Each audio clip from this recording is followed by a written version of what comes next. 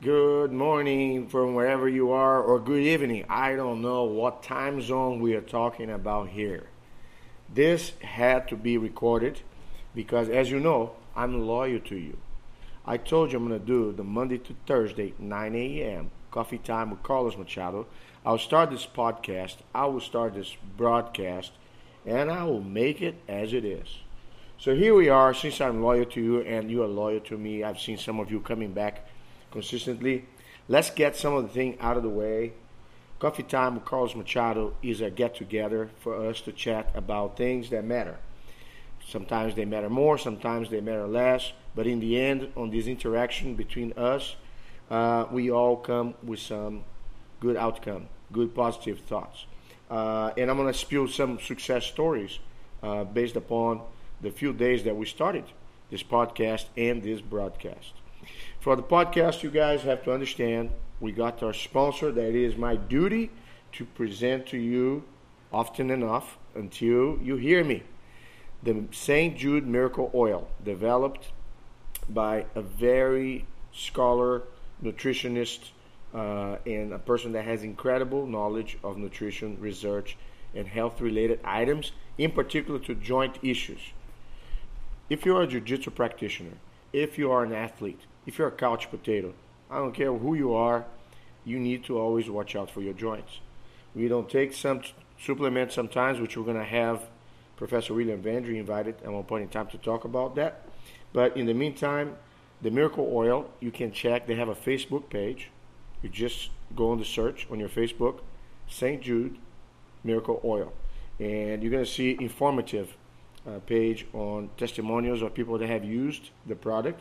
I am one of them, and it's a very interesting blend of oils that has incredible smell. It helps you get rid of allergies when you sniff it. You rub on your hands. That's one of the things you can do, but there's several other applications that you're going to figure out as you get to use it. So you guys here with me, the Miracle Oil. So let's get that out of the way. That's the sponsors of the Coffee Time with Carlos Machado.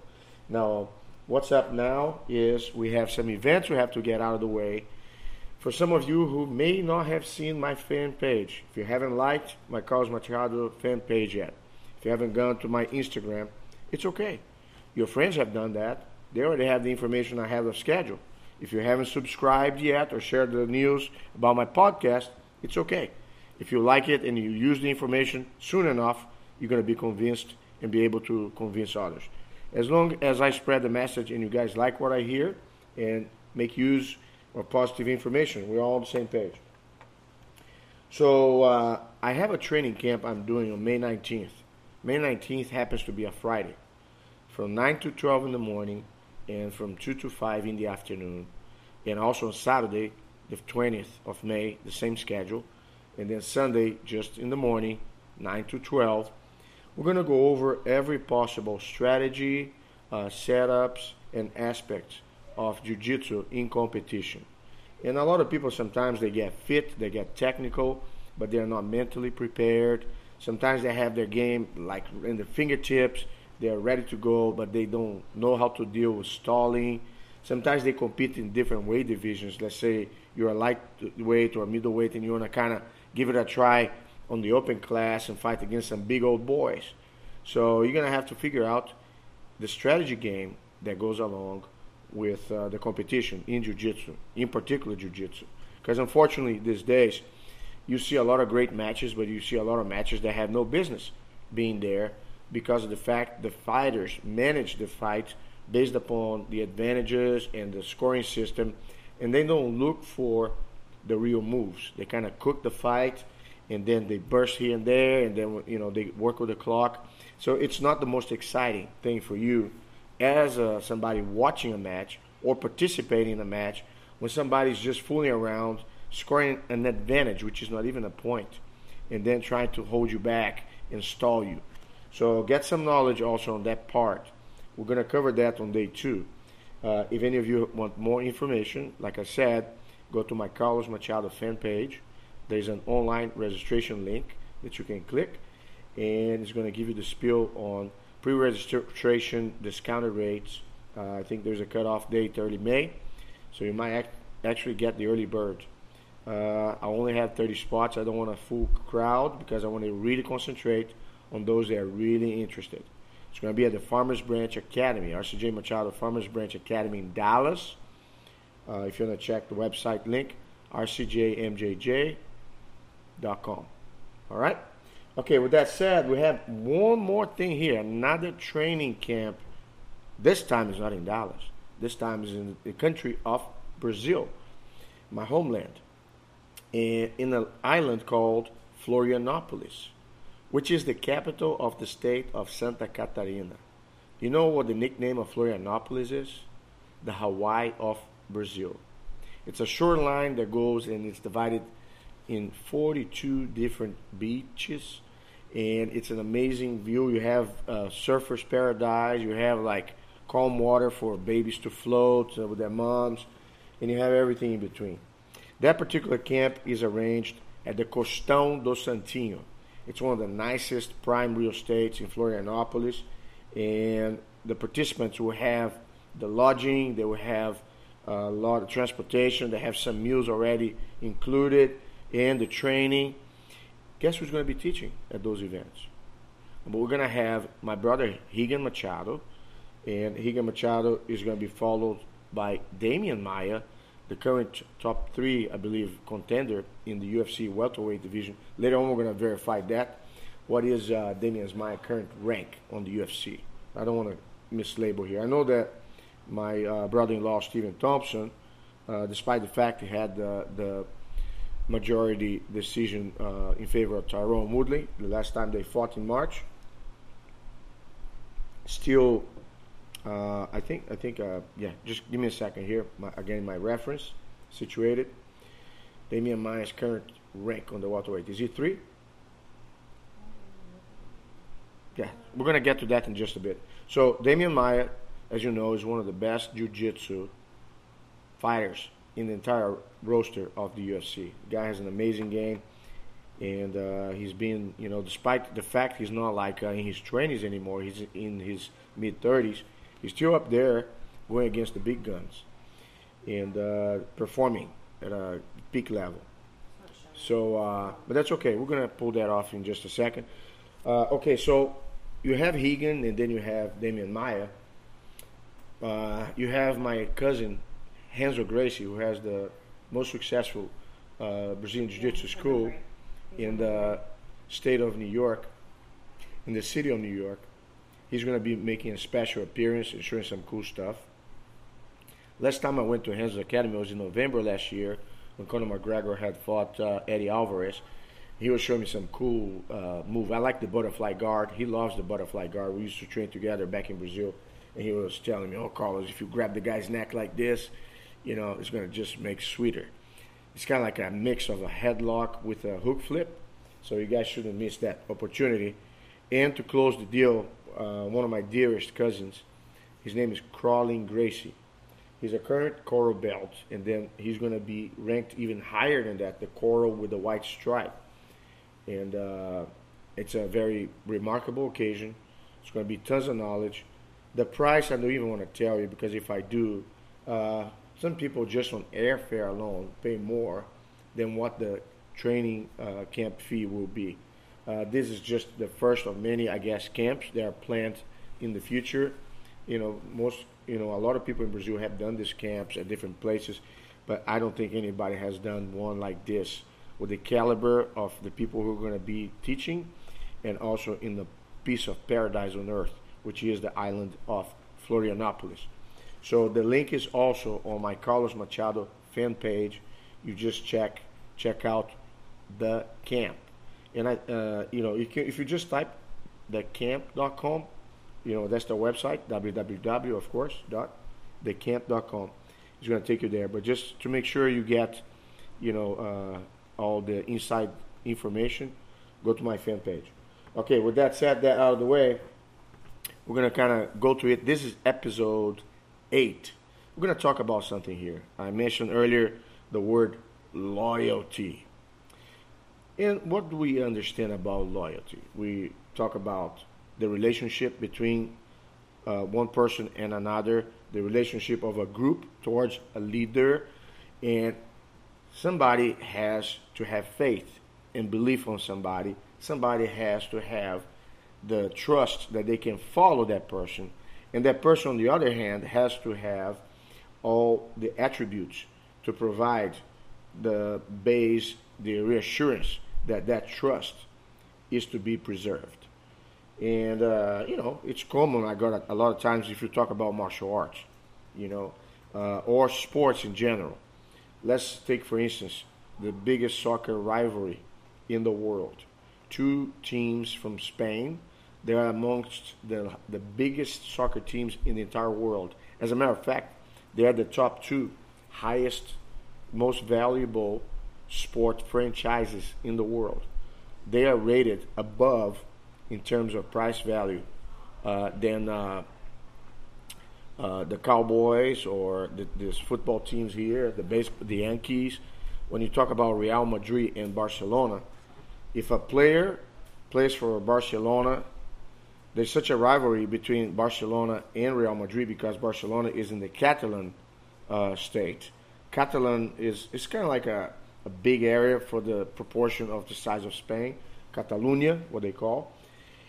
And it has always been somewhat of a separatist or an independent-minded, area where they want to succeed from the remaining part of Spain and become an independent country themselves. Here in Texas, we have that too. We have, Texans are very proud of their state, and a lot of times they vote when they had the previous, presidents. They were kind of fed up with some of the policies, and lo and behold, that issue was revisited on and on. But just to make a long story short, Real Madrid is part of Madrid. Is based in Madrid, which is the capital of Spain. So all the people, the citizens from that part of the country, they are very much in pro of keeping the country united. And then you have Barcelona, which is the capital of Catalonia, and they are very proud as well. And when they go against Real Madrid, it's usually the most amazing soccer. But if you play for one of those teams, it's not very easy, or it's actually very rare that the players, if they are to be sold, that they jump from one team to the other. They have that sense of loyalty to where they start playing. Now, translating that feeling to an academy, people see the academy as a team, as a group. And although it's very common nowadays, and I don't have a problem with people trying to expand their horizons and experiment here and there, going and training with different training partners, whether they are from your same academy or whether they are from other academies. If you're in pursuit of knowledge, but you know where you belong. Not just hopping around and just staying a bit here, a bit there, and not belonging anywhere. I think, if you're a man of no land when it comes to martial arts, you're going to lack a bit the support, and you're going to be somebody that will be looked at as somebody who is not trustworthy because they feel you're just coming to take, you're not staying long enough to give back, And so that's one of the things. But in regards to blind loyalty, and that's the issue that I want to talk about, is a lot of times you see themes in movies. I can tell you, for instance, if you haven't watched yet, you got to take a look at A Bronx Tale. This is a classic. It has Robert De Niro and an incredible cast. And the whole theme behind the plot was the fascination of this youngster who was played by he was played by Lorenzo Anello. Lorenzo Anello was actually was the character of Robert De Niro. Calogero Anello. I'm a little confused with the actor's name, the kid. We're gonna find out that. C was his nickname. C. His nickname was C. But there's. He's the son of Robert De Niro. Yeah. Do you know his name as real name? His real name, what it was? Because I put here Anello. Lorenzo Anello was the dad, Robert De Niro's character, and the kid was Calogero Anello. But what was his real name? We're gonna get to it in a second. And Sonny, who is the mobster. Lilo Brancato. That's the name I was looking for. So Lilo's character, Calogero, was this son of an Italian immigrant, hardworking dad that was a bus driver, had humble beginnings. And then you have Sonny, who's a mobster. And he has everybody appeasing to him, kissing his hand. Everywhere he went, everybody was like, treating him like God. And the guy, of course, if you're in that role of a mobster, you have your friends, you have your enemies, and you have a way to deal with things. And sometimes you deal, the average way. Sometimes you deal the hard way. And the little kid started to go to the bar and watch the gamble. He became kind of like a helper. And the character of Sonny, the mobster, the big boss, kind of befriended and became kind of like a second dad to Lilo, Lilo's character. And in the whole process, you see Robert De Niro trying to talk to his son because he saw his son kind of steering away and maybe kind of getting to that idea of following on the footsteps of the gangster's lifestyle instead of trying to work hard and follow through with the culture that he came with from being an immigrant in the beginning, of his dad's career and life in the United States after they came from Italy. And you have the whole kind of contrast right there. And he's fascinated by the power, how Sonny, although he is a very violent character at times, he's really always there for the people who are really truly his friends, But in the story, as the plot evolves, one thing that, really kind of awakens everybody is the character of the mobster was not loved. It was mostly feared. And this was a question that Lilo made at the time, Lilo's character. He said, do you prefer to be loved, or to be feared? And the mobster said, I prefer to be feared, instead of loved. And he kind of remembered that, but it was kind of contradiction to him because he still had, that kind of tight family, from his Italian background, the kid. And he was kind of second guessing a bit the answer of the mobster. And of course, it comes to a point that the mobster is betrayed. And at one point in time, when he gets killed, and I'm not trying to spoil the plot. Sorry, guys. Spoiler. The kid has to deal with the reality. He was devastated because the mob boss was like a family member to him. He was like kind of like his godfather. And then he sees in his casket, he's laying there, his corpse, in the service, the funeral. And he sees all these different people paying respect to the, dead mobster. And he observes everybody, and he doesn't see anybody really sad or really missing the mobster. I guess they were more of performing a function. And then there was only one person, the character of Joe Pesci, that was a true loyal friend. He was with the mobster until the end. And after that, Robert De Niro, the dad, came along and tried to console his son, because he understood the son was close to the mobster. And but at the same time, the son realizes that what the dad was trying to tell all along, that you got to be loved, not feared. That's what life is really all about. If you're feared, once you don't have your power anymore, once you cannot threaten anybody anymore, people will just either steer away from you or they're going to try to take you out. But when you're loved, there's no such a thing. You always have the support of people at any given time, good or bad.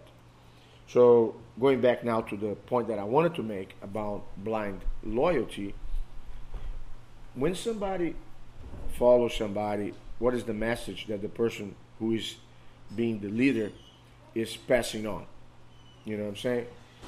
The message is, I'm good for you, I'm good for the cause, but I don't care about anybody. The cause is what matters.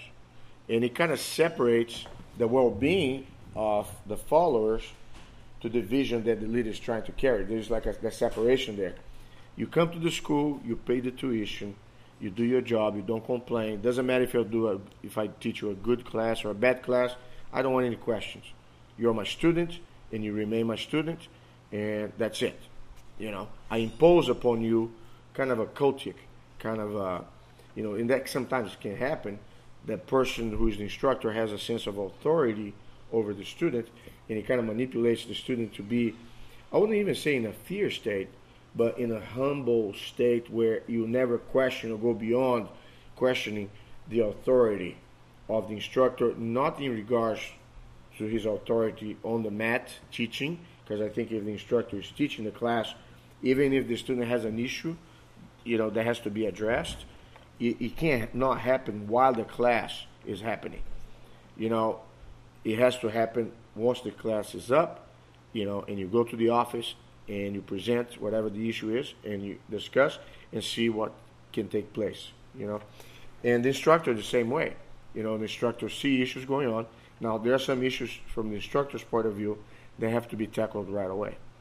If it has to regard to safety, you cannot wait until you go to the office. You deal with it right away. If it has to deal with inappropriate behavior, somebody's cussing or somebody's being disrespectful to a female student, being belligerent and stuff, that has to be curbed right on the spot.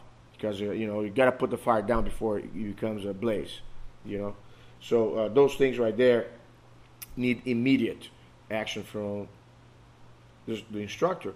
But in regards to what does that have to do with loyalty?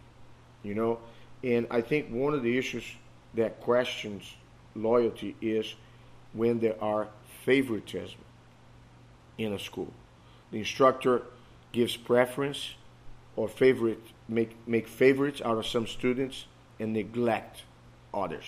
Okay, so that's kind of like a behavior that's kind of like, you go to the academy and you see the instructor staying on one corner and he never leaves, never walks around and reach everybody, when everybody should have the same degree of attention, respect, and consideration. So for me, that's a flaw, and that is a reason for a student to question the instructor and consider not remaining a loyal student. Another times in regard the other way around, if a student, for instance, has an agenda, he goes to a gym, not to be a training partner to anybody, not to be a team player. He's somebody who has an agenda of eventually venturing on his own. And he checks this place here, he checks that place there, he goes to other places, and he tries to figure out which place he can kind of spread out his business cards, and kind of entice some of the guys to train in his garage, and eventually when he goes rent out a gym somewhere or starts teaching somewhere, could be his own place, or he teaches at another guy's place and then cuts the price down behind the back of the instructor. I've been a victim of that, back in the old days, where I had students that were my students, and they would offer their services to students of mine, paying students, saying, I train with Carlos, why do you have to train with Carlos and pay Carlos the full tuition when you can train with me and pay half? So you have the undermining, and the funny thing is, like, when people cheat like that, they think they're cheating the instructor, because actually they are doing the instructor a favor. If the instructor doesn't have the value to provide a class that's so good that if that guy comes and makes the offer to a customer, the customer will look at him and say, I'm sorry, bud, I'm staying with this guy here. I'm happy here. So I think the instructor, of course, has always to strive to keep his service to the maximum. But with that said, it doesn't change the fact that there'll be people that are kind of like they're always on the fence. And when opportunities like that take place, they'll jump, into other grass area, jump the fence and go somewhere else. But in doing so, that guy actually, the guy who's thinking about cheating the instructor by undermining and cutting him behind his back and soliciting the students, offering a better deal or a lesser price to take the guys away, he's doing the instructor a favor because he's emptying out the space and the academy of people that likely they didn't have any degree of loyalty if the instructor is doing his job, and he empties out the space and vacates for all the other ones who come and value and appreciate what they get with the head instructor. So, and the other thing too that I see, if that happened in the past, and I've seen that happening on and on, guys that usually act like that, it's kind of like a script that it's like history repeating itself over and over again. So he does that to one instructor, take the students that want to leave for a better price, and then eventually some students from the guy's location, they will do the same to him and charge less again. And then, so it becomes a race to the bottom. Let's see who, and this is one of the things that at one point in time, when I was in Brazil, was a trend that was starting to take place that eventually, it never happened before in Brazil, but you would have blue belts teaching, blue belts in Brazilian Jiu-Jitsu, teaching at different schools as the instructor.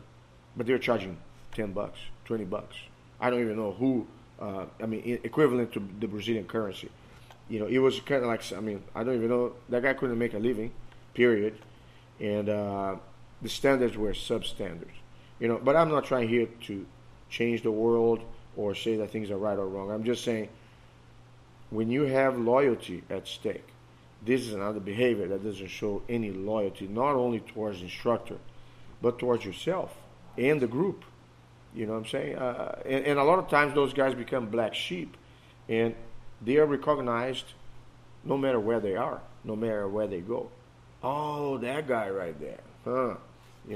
So, but the thing about blind loyalty that kind of hits the most for me in terms of describing my understanding of it is when you believe you should follow somebody, and all of a sudden you don't do that any longer because of your belief, but because you're afraid to displease the person you follow.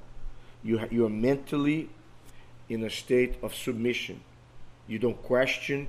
You see, like Game of Thrones, for instance, the different characters, the monarchs, they're corrupt. They don't care about their people. They're backstabbing everybody. They are killing people left and right. And they still have those servants that out of fear or submission, they'll stay with that guy, the most evil person. The guy killed your own family, and you're still working for that guy. You don't want to, because I guess you think that the guy is going to watch out for you. The guy wipes out your whole family, and then you think he's going to be nice to you just because you didn't contest. And I understand you could be fearful. You don't have anywhere to go. It's a survival game. But when you talk about blind loyalty, you can't follow somebody who shows carelessness for other people. If you have an instructor who takes care of his school, but he's a terrible person towards other instructors in other schools, that's a question, because that's a question of character. I don't think it's fair or right.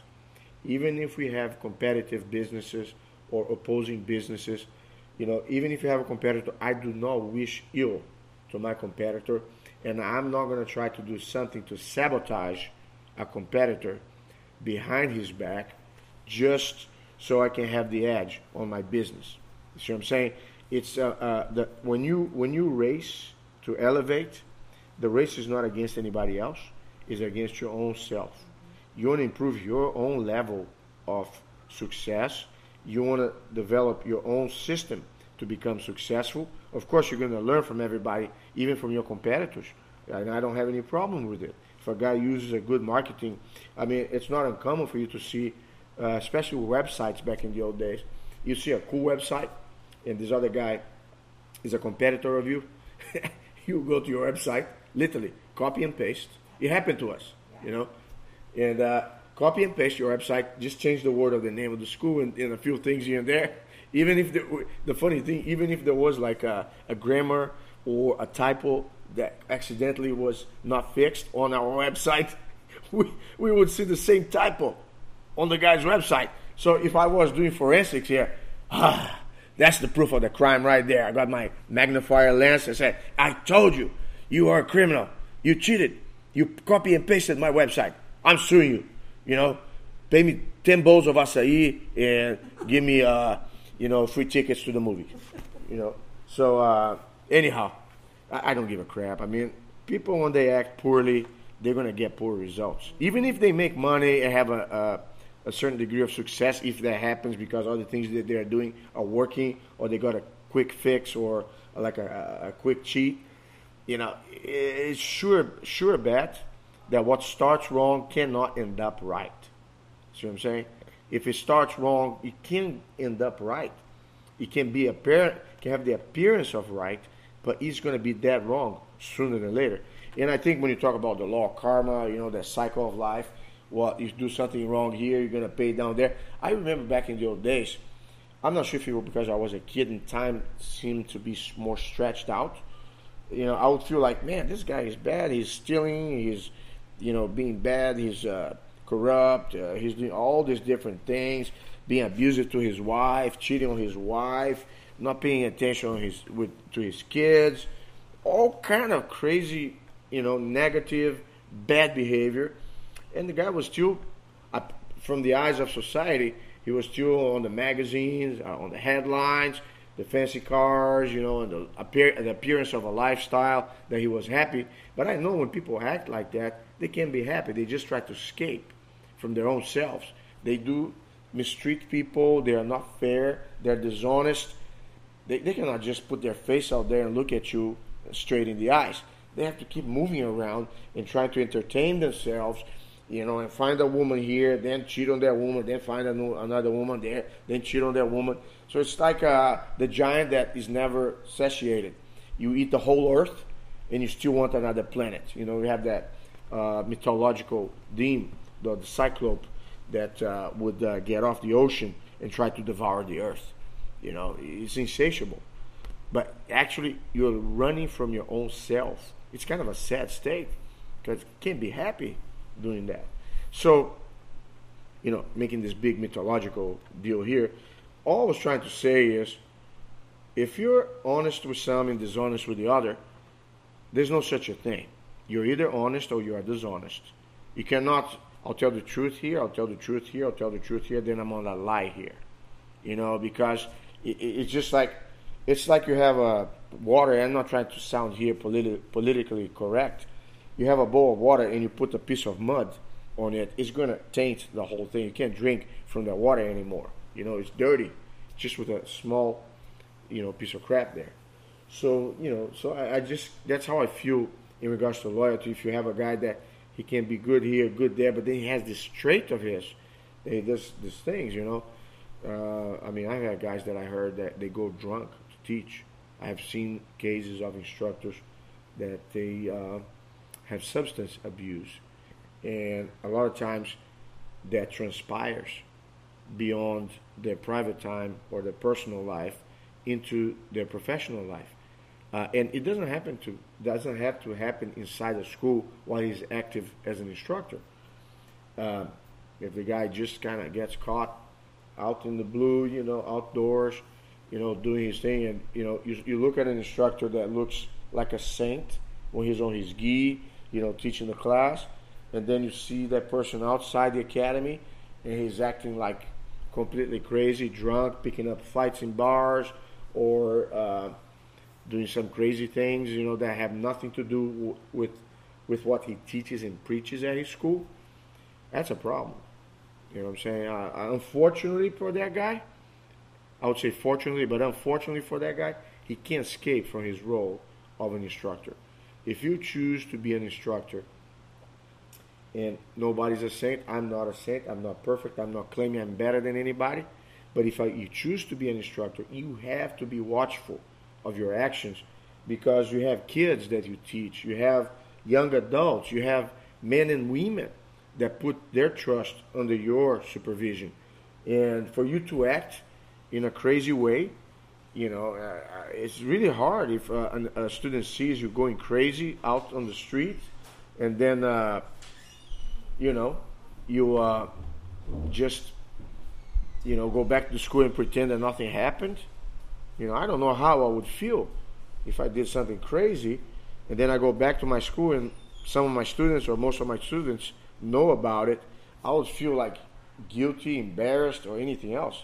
Because, and I'm not trying to portray something I'm not. But at the same time, I feel that we have the duty to use martial arts to improve ourselves. And that means building character. And if that's the case, you cannot have two lives. One in your job and one in your personal, that you're completely opposite than what people perceive you while you are in the instructor's role. Okay? So being blindly loyal to somebody like that, it's room for disaster. Okay? With that said, this podcast is a timed podcast. It's a good message, I believe, that you guys can take. And I'm going to finish with a quote of the day. And right now what I'm doing is I'm going to just pick whatever quote opens over here. I don't know if it's good or bad. This one is about motherhood, I guess. So for you ladies, I'm not sure if this chapter has to do, let me see here, with love, maybe, or family. But this is the deal. What does a woman do for a man? First, she carries him in her womb, nourishes him, and loves him unconditionally. Once he grows up, another woman comes, carries his offspring in her womb, nourishes him, and loves him unconditionally. He is twice blessed. Isn't that a fact? You know what I'm saying? We are blessed by the women, the ones that carry us and the ones that carry our future generation. Twice blessed. Thank you for all the women out there listening to this. We wouldn't be anywhere where we are, men, if we didn't have our other half on our side in this life's journey on this planet. So this is my message for today. I wish you guys have a wonderful time. I can't wait to see everybody again Monday next week at 9 a.m. Coffee time. Don't forget to share. Don't forget to share. Don't forget to subscribe. Don't forget to subscribe. If you're doing any training camp competition, Carlos Machado, May 19th. You're going to Paradise in Brazil to train with Higan and my cousins and Damian Maia. It's on June 2nd that starts. It's called The Camp. And last but not the least, the miracle oil. Don't hurt. Just rub it a little bit and you're going to sleep well. I promise. Take care, everybody. Episode 8 is done deal. Thank you.